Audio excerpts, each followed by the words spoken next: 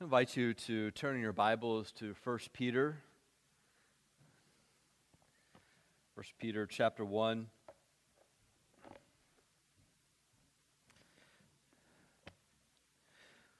We're continuing our study of this book. The theme of it is hope in a strange land. Scripture tells us in the first chapter that we have a living hope, as well as in the first chapter talks about us being exiles or strangers in the land that we live. And so I want to talk about that as we are, last week, we deviated and talked about this concept of Christian karma. So now we're resuming our study. Last time we left off at verse 16. Just in a way of review, when we looked at verses 13 through 16, we learned that our mind and hope impacts our lifestyle. So what we think about, but even more, what we hope in, will determine how we live our life. Your hope matters. And so, our lifestyle and desires are to be determined by a loving authority, not just unloving forces at work. And our loving authority is holy, which in turn directs us to be holy. And so this is the phrase where he says, "Be ye holy, for I am holy," and he's capturing a passage from Leviticus and Deuteronomy and bringing it back to the New Testament. And so we're going to continue on with that. But let me just ask you, I've asked this question before, what's on your bucket list? What are those things, that phrase that we want to do before we die? What things do we want to experience? Or maybe even more to the point, the question, what do you hope for your children? If you have children, what do you hope for them? We're in that range where one child is, 8 to 18. This spread of ages. It's so basically what that means is I get to watch and be a part of parenting in all its different stages. And so we've got this experience where we're seeing the oldest now making decisions, directing that will impact the direction she takes, what things she does. And then I've got the 8-year-old and realizing some of the decisions that we're making now that ultimately will determine some of who that 18-year-old may be someday. And so this huge range. And so the good news about that is, we get to change all the mistakes with the 8-year-old and 10-year-old that we just messed up with the 18 and soon to be 16-year-old. So the first two are guinea pigs. It's just like, okay, we don't know what we're doing. And so the second two will kind of know a little bit more. It's a shame we don't have energy to do any more than that. That's the sad reality. As many of you grandparents know, time you get this parenting thing down, the kids are gone. And so that's kind of how it is. But along the way, we have certain hopes for our children, right? We want them to do something. We want them to be somebody. So the question I want to ask you is, what's in play? What are the things you're doing that will contribute for that child to be a certain somebody? And so this is where I want to talk about holiness. Because I think the thing that's often missing in our society in Christian circles is, one, holiness, even talked about. I mean, when's the last time you sat in church, other than 2 weeks ago, where holiness was the subject? But even more, to desire holiness. To want holiness, to crave, to say that on my bucket list is to be holy. And what I long for my children more than anything else is I long for them to be holy. Does that sound strange? Does this sound unusual? One of the things I talked about a couple of Sundays ago is that the way of the world is to make sin seem normal and righteousness seem strange. So for us to desire holiness for our kids should be strange in our society and maybe perhaps foreign to you.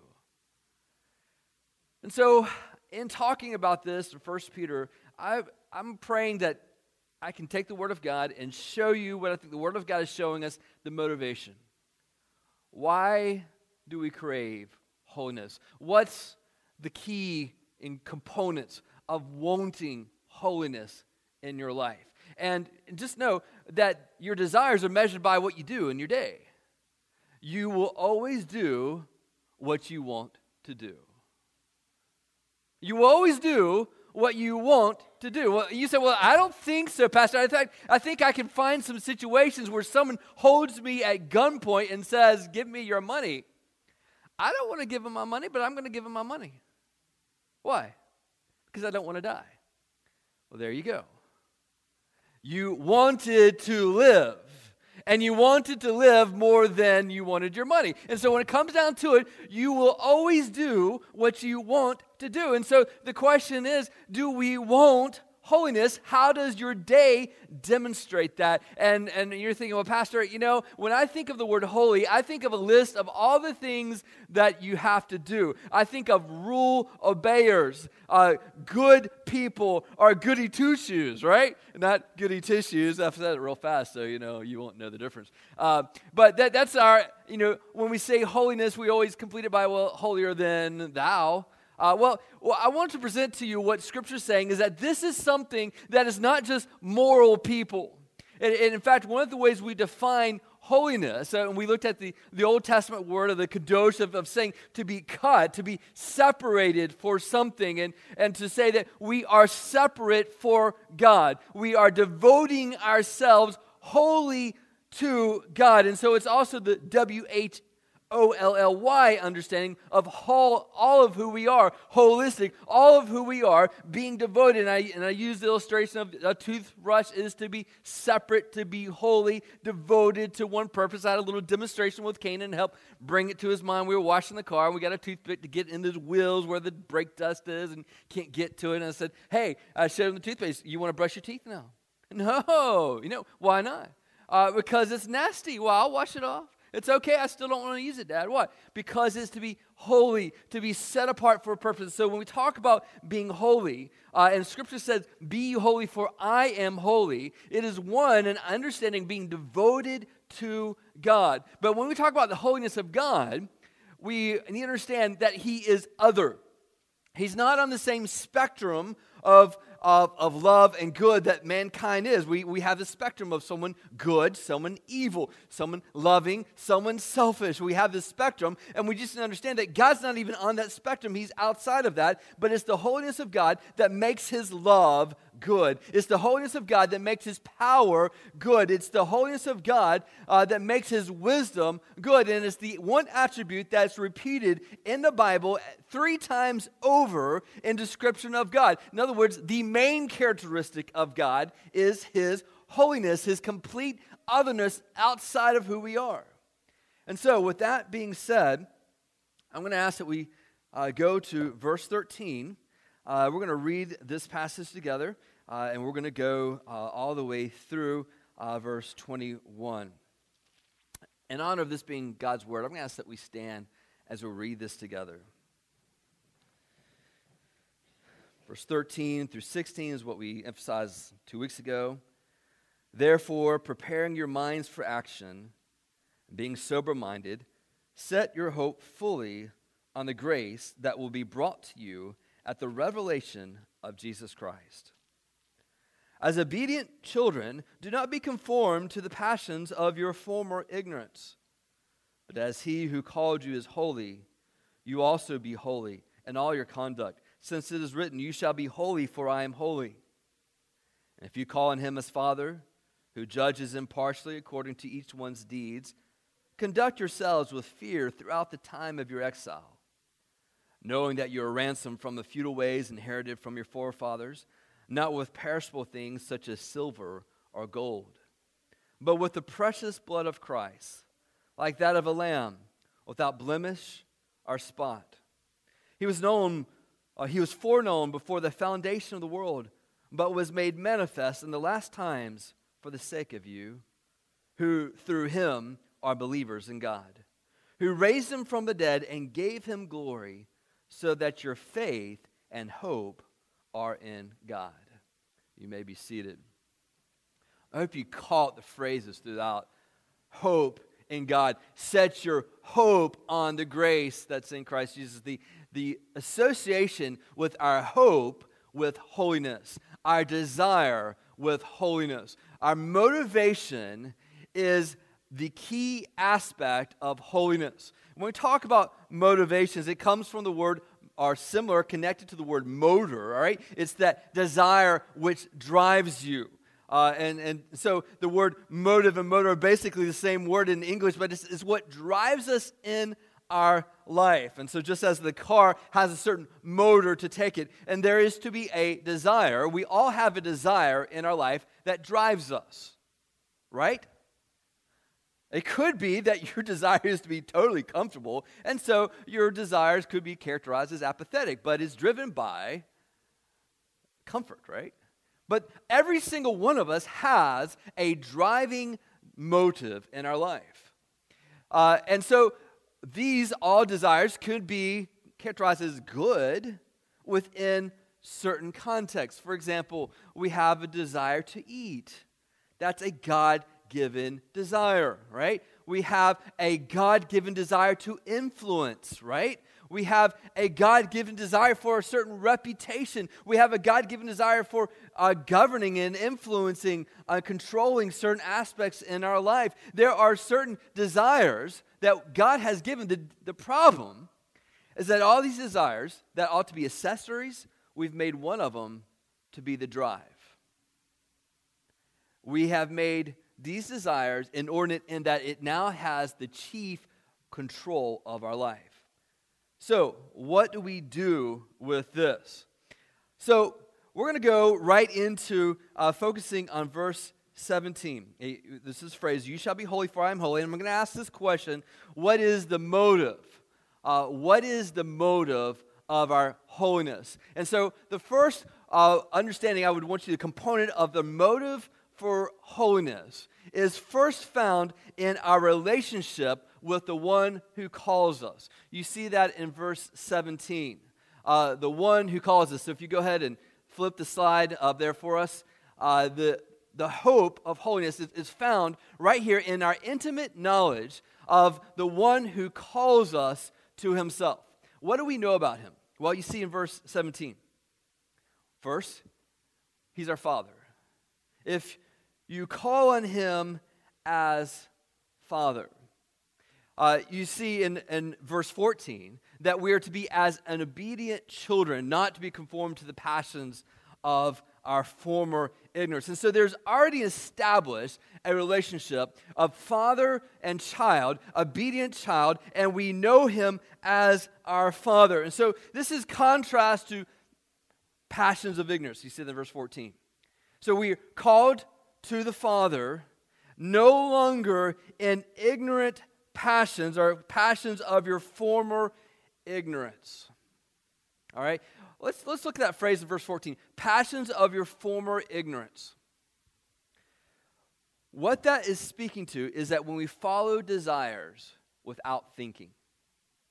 I found that Satan attacks me, not just in what I think about, but even more what I don't think about.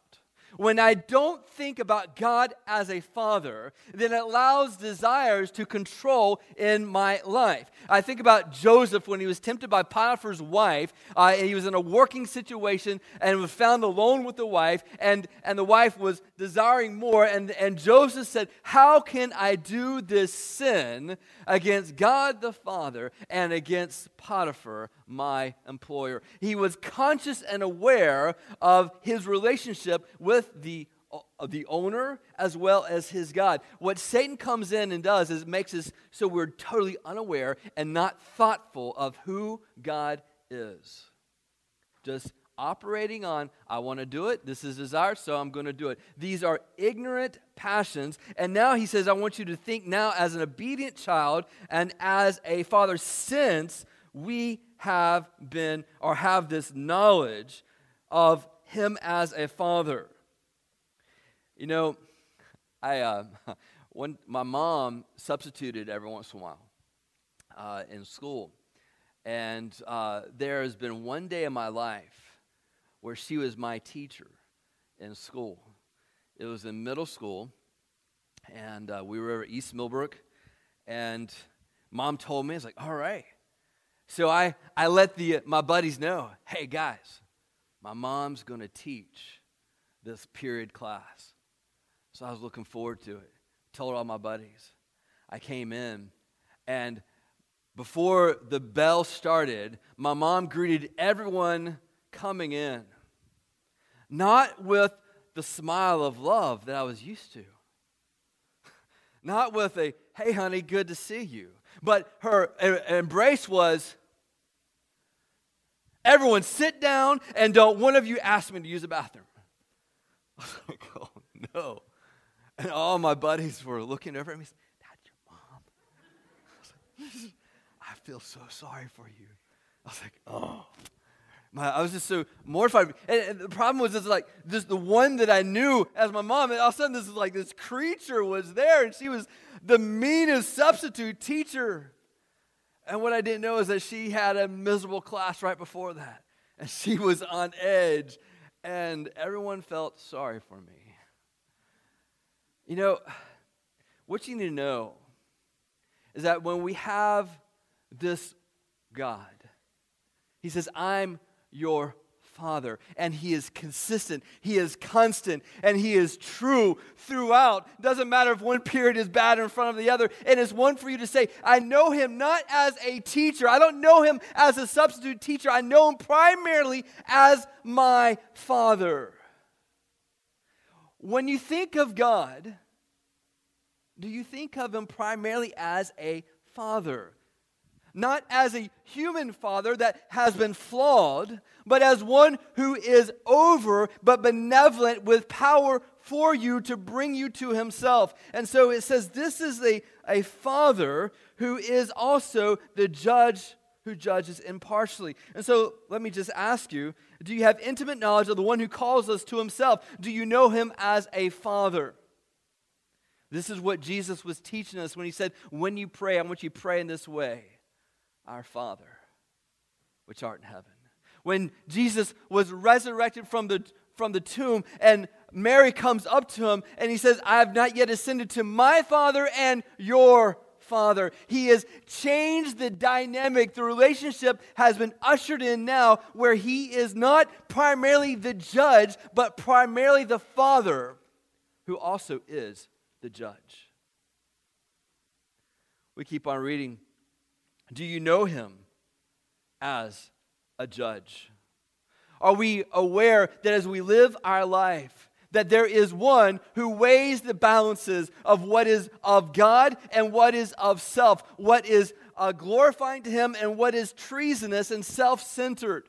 He knows the thoughts and intents of our heart, and He gives us the Word of God to judge accordingly, the thoughts and intents of our heart. And so we have to be aware that in each day, there is a judge over the day, and He's our Father. And then even more as we keep on reading, do you know Him as the impartial judge? He's not one that grades on a curve. That was one of the hardest classes I had in seminary, was one who did not judge on a curve. I was like, all right, here's the standard.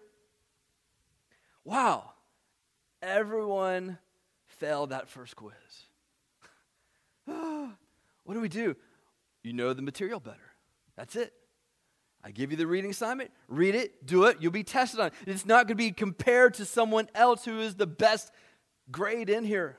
To say there is an impartiality, there is a standard that He has brought, and He judges impartially according to each one's deeds. And so it says, conduct yourselves with fear throughout the time of your exile. The idea of fear here is kind of what we looked at in James, to know and revere the authority of God, to understand that there is something that we are to be in awe of, and that is the authority of God. The judgment of God is something that produces within us a reverence to say this drives us, drives our thoughts and our intents and our motivations to know that there is one who is going to judge over the things I do.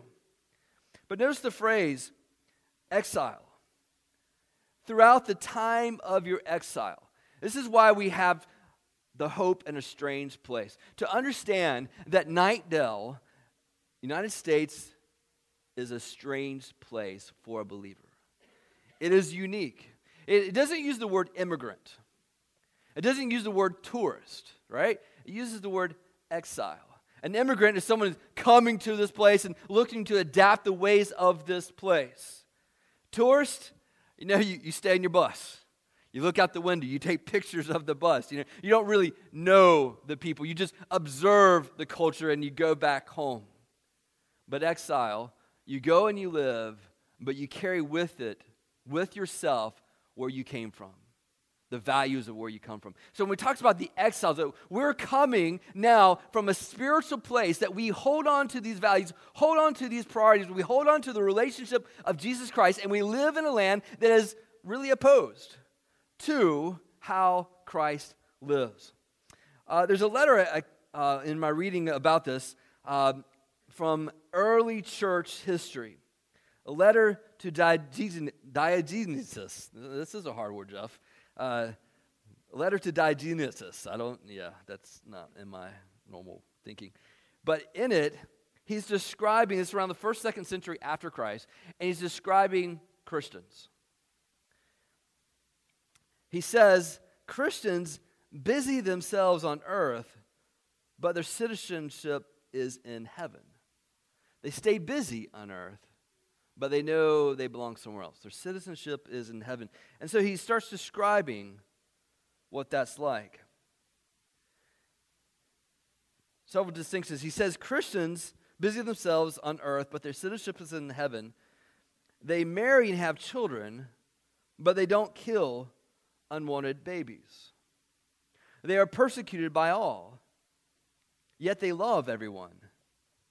They share their table with everybody, but they don't share their bed with everybody. They are poor, and yet make many rich. They're short of everything, yet have plenty of all things. Isn't that an interesting way of describing the believers at that time?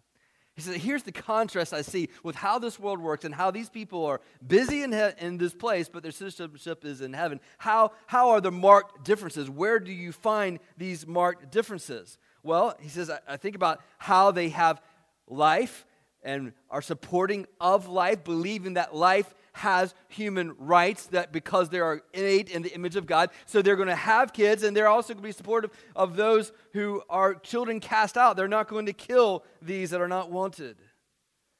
They are persecuted, yet still they have a love that extends to everyone, that somehow there's a forgiveness that God has blessed them with, graced them with. There's a value that allows them to do that they don't become bitter with the persecution.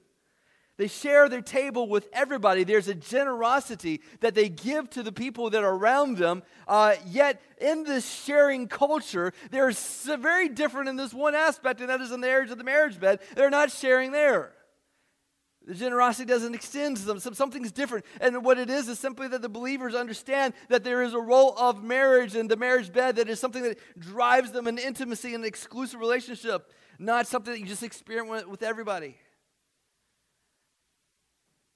Keeps on reading and says they're poor, yet they make many rich. They don't seem to treasure stuff. They don't hold on to it. They use their stuff to bless the people around. They make many people rich for that, and they yet seem like they're always lacking because they never store up things, yet they seem to always have what they need in life. You think that would make any difference in Knightdale in 2018? It seemed to make a difference in Rome. But if Knightdale saw these same characteristics, it flows from Christ, and it's still very much counter to this world that we live in. And it's not just a list of rules now, is it? This isn't just, they don't watch just, G-rated and PG movies. This isn't just a list of what they do and don't do. It is a proactive, joyous conforming to the Spirit of God and the life of Christ. It is a joyous thing that's happening here. And so they're knowing the one who called them. They know the intimacy an intimate knowledge of one who calls him to himself as a father, as a judge, as impartial, as other and different from the world that we live in. I think about the TV Netflix series came out a couple years ago, that Stranger Things. The whole concept of this is that it was kind of like this creepy Narnia thing of you have these portals where the children would go, and it was like this other world, this dark, spiritual world, but they called it the upside down world, that had these corresponding things to reality, but very different. What we have here is there is an upside down world. It is the role of the Holy Spirit to understand that in this world of being in Christ, it is the complete reverse of what's valued in Nightdale, what's valued in Raleigh, is that these things are given freely because they no longer strive for their wealth, for the influence, for reputation, because their wealth, influence, and reputation has been given to them by Christ. So they freely are generous in giving these things away. The sexual immorality in the marriage beds is something valued and treasured because it's been given to them by Christ, and it says it speaks to Christ, and they don't flip it about that, which is the averse of society in Raleigh and other environments. But let me share with you, that's the first component of what our motivation is our desire for holiness is going to be driven by our knowledge of who God is and our relationship with Him. But there's a second major component in this as we read the text. Starting with verse 18. Knowledge of the cost to provide holiness. Knowledge of the cost to provide holiness. Knowing that you were ransomed from the futile ways inherited from your forefathers, not with perishable things such as silver or gold, but with the precious blood of Christ, like that of a lamb without blemish or spot. You know, our desire for holiness, our motivation for holiness, is going to be directly related to our preciousness of Jesus' blood for us, which is in turn directly related to our knowledge of our own broken hearts.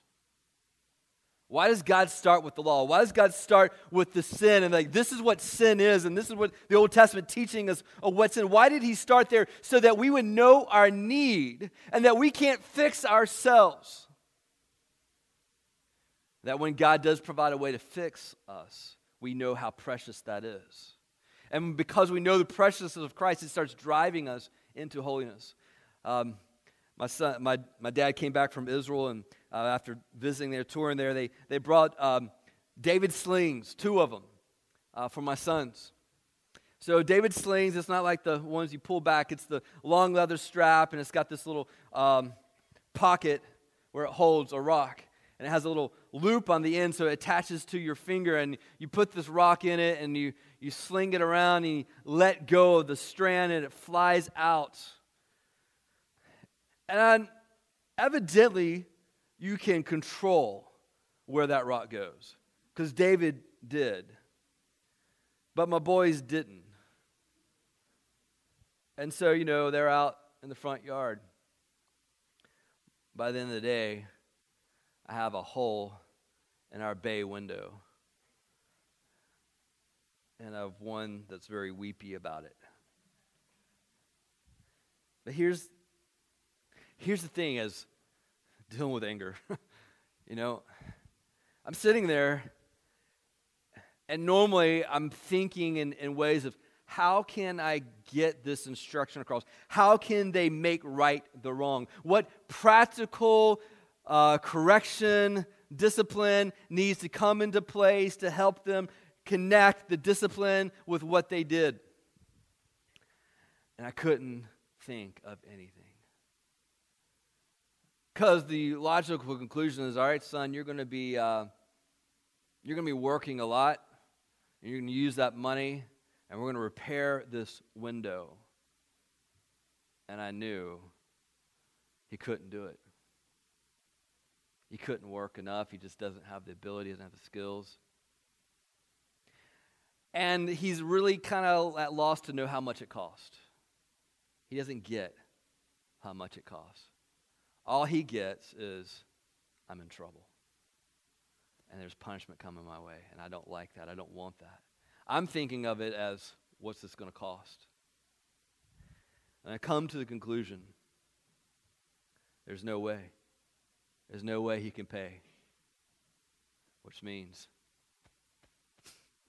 I get to pay. I've got to figure this out, and I'm absorbing the cost. And he may not ever get it until he has a son that does the same to him. When we walk into this world and we have this thought, this motivation, life is about me, and we start acting on that, we break a hole in the fabric of how this world was created, and that it was created for God and for His glory. We break a window. We do damage to the glory of God that is the most precious thing, and we have no real clue of what we've done and how much it costs. All we might get with the help of God is, wow, we might be in trouble. We might have to pay somebody. We might have to have a judge that will judge us someday. And, maybe I can just do some good things to help make up for this. And so I'm going to try to be really good. And I'm going to sacrifice, and I'm going to treat others well. And is there a standard anywhere of how to fix this? And I'm going to love people. And we think that by many sacrifices, somehow it replaces disobedience. Listen, sacrifice cannot substitute for disobedience. It cannot replace it. Disobedience stands on its own. And there is no matter of good sacrifices on our part that will replace it. To obey is better than sacrifice. And that's where we failed most miserably. And the sad reality is that when it hits us, God lets us know there's not one thing, and not accumulation of 1,000 things that you can do to get yourself right with God. And God simply says, what you cannot do, I'm going to take it upon myself to fix it for you. I'm going to bridge the gap. I'm going to pay the price to make this happen. Knowing that you are ransomed. So, knowledge of the cost to provide holiness. Know the purpose of the cost. What was the point? Knowing that, notice verse 18, knowing that you're ransomed from the futile ways inherited from your forefathers. You were ransomed something. The point of the cost is to take you away from a system of thinking and living. Futile ways inherited from your forefathers. We imitate those that are around us. It's called culture, right? Instead of examining life, we just imitate it. Some people will say, where are you from? Well, I'm from Raleigh, actually. I grew up here in Raleigh. Really? One, I've never met someone who grew up from Raleigh. Number two, you don't sound like you're from North Carolina. So, well, I grew up where there's people from Vermont and Pennsylvania, everybody was around me. We expect culture, right? We expect us to act like the people around us. And so we receive culture and we walk into it without even thinking. And so when Christ comes into our life, the Holy Spirit comes into our life, He takes us and He says, I want you by the help of the Holy Spirit and the Word of God to examine the life you live, to examine the culture that you live in. You'll find out there's some traces of good things that come from God because it's a culture made from our corrupted away from God, but started off with God. So there's going to be some good things, but then there's some evil, wrong things. And the life of Christ comes in and exposes these things to us to help us understand that there are some things that we are outright to reject in the world we live. And so what's the cost? The point of Jesus dying is to take us away from the system of this world that says evil is normal, or sin is normal, righteousness is strange. And so if we continue down the same pattern of living that we lived in before we ever entered into a relationship with Christ, something's messed up. And let me just say, it's not Jesus that's messed up.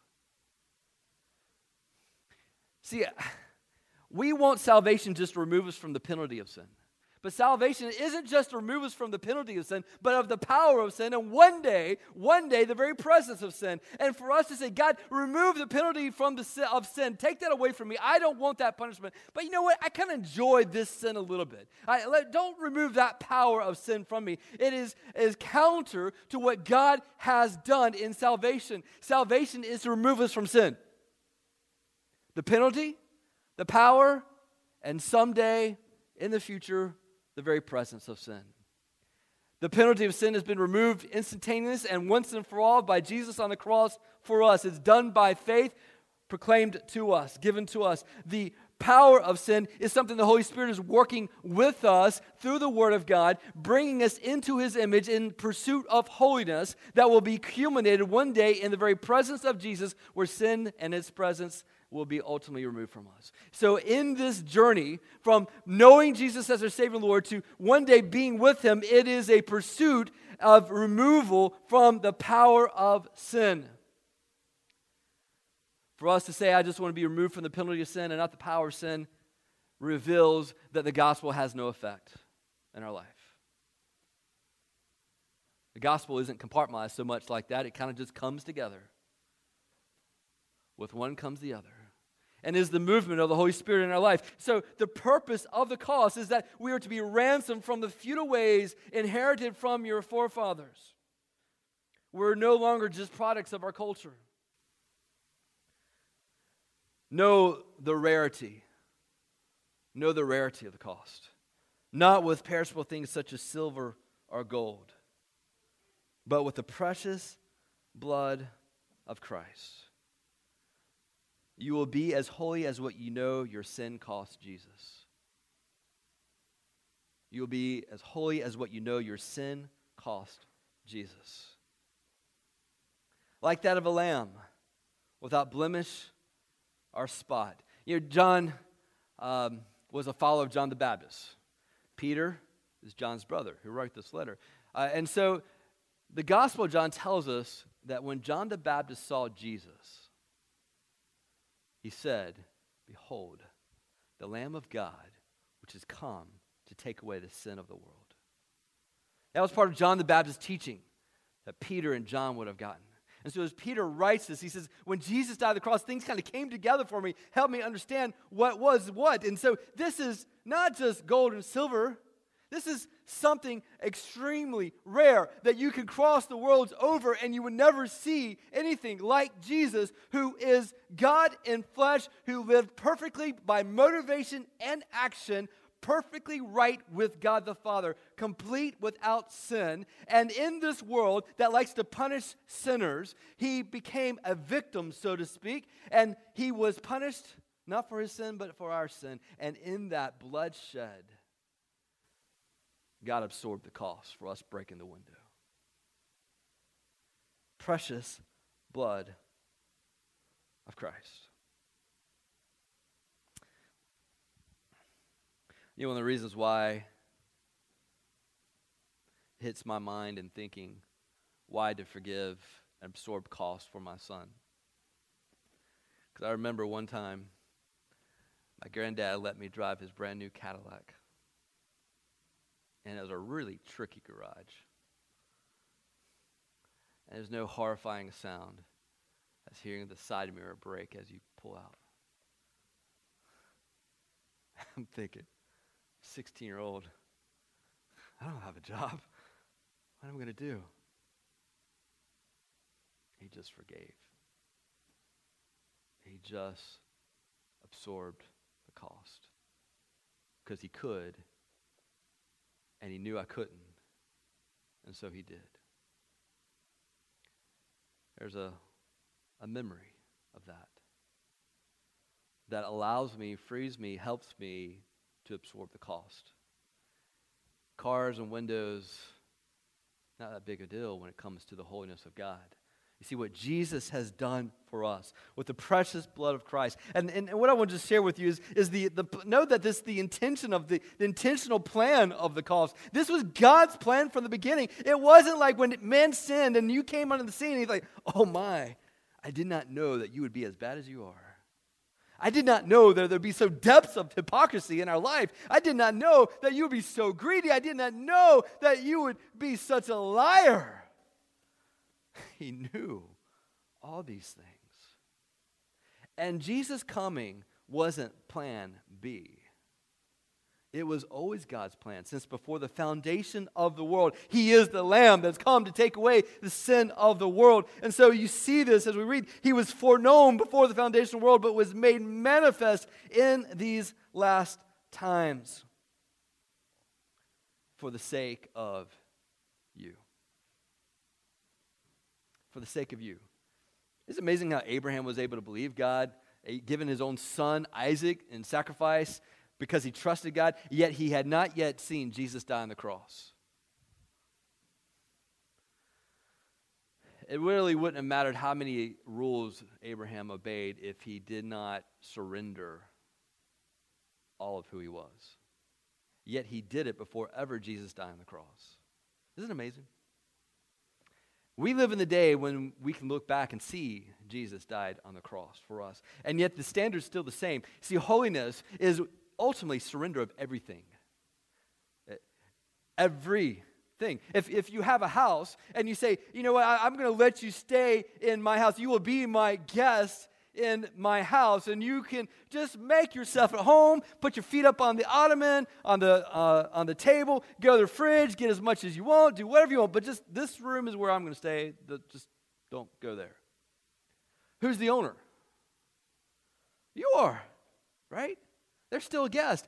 They don't change until you say to that person, every bit of this house is yours. There is no room that is withheld from your enjoyment and from your control. You can do with it as you wish. Would you let me stay as a guest?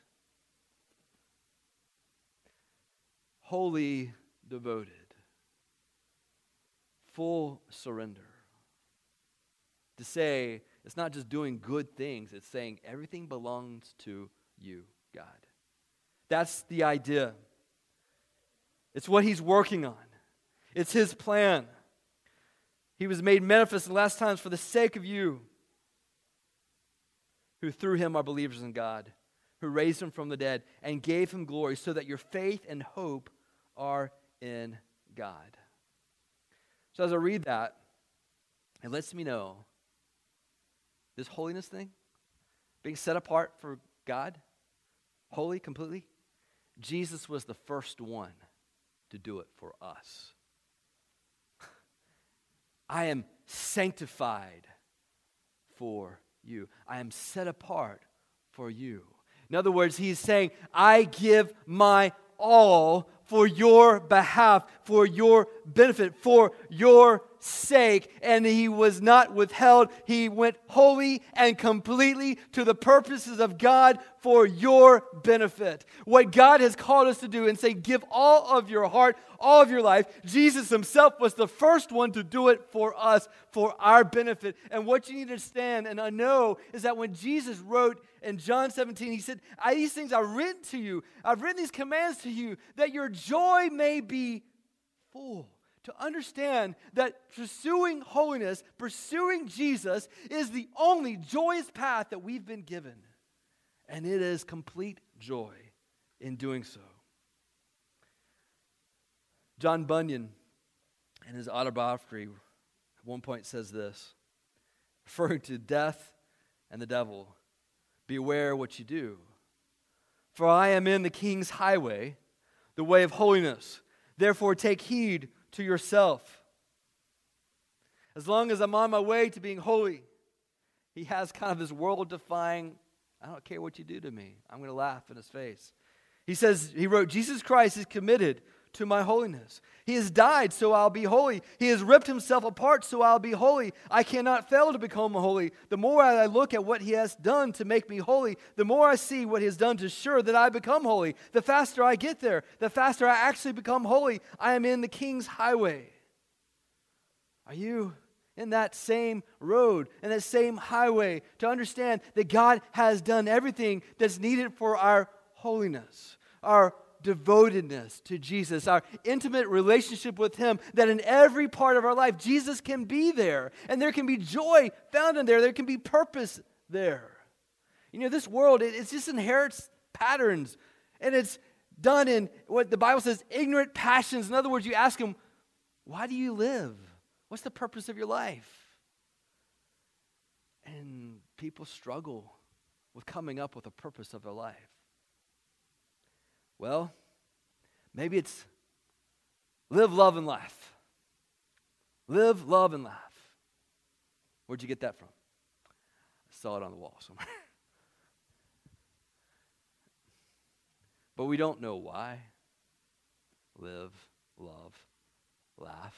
I don't know why. The purposes are ignorant. If I want a meeting with you, don't you want to know why? If you want a purpose for our meeting, well, how about a purpose for our life? God has given us a purpose.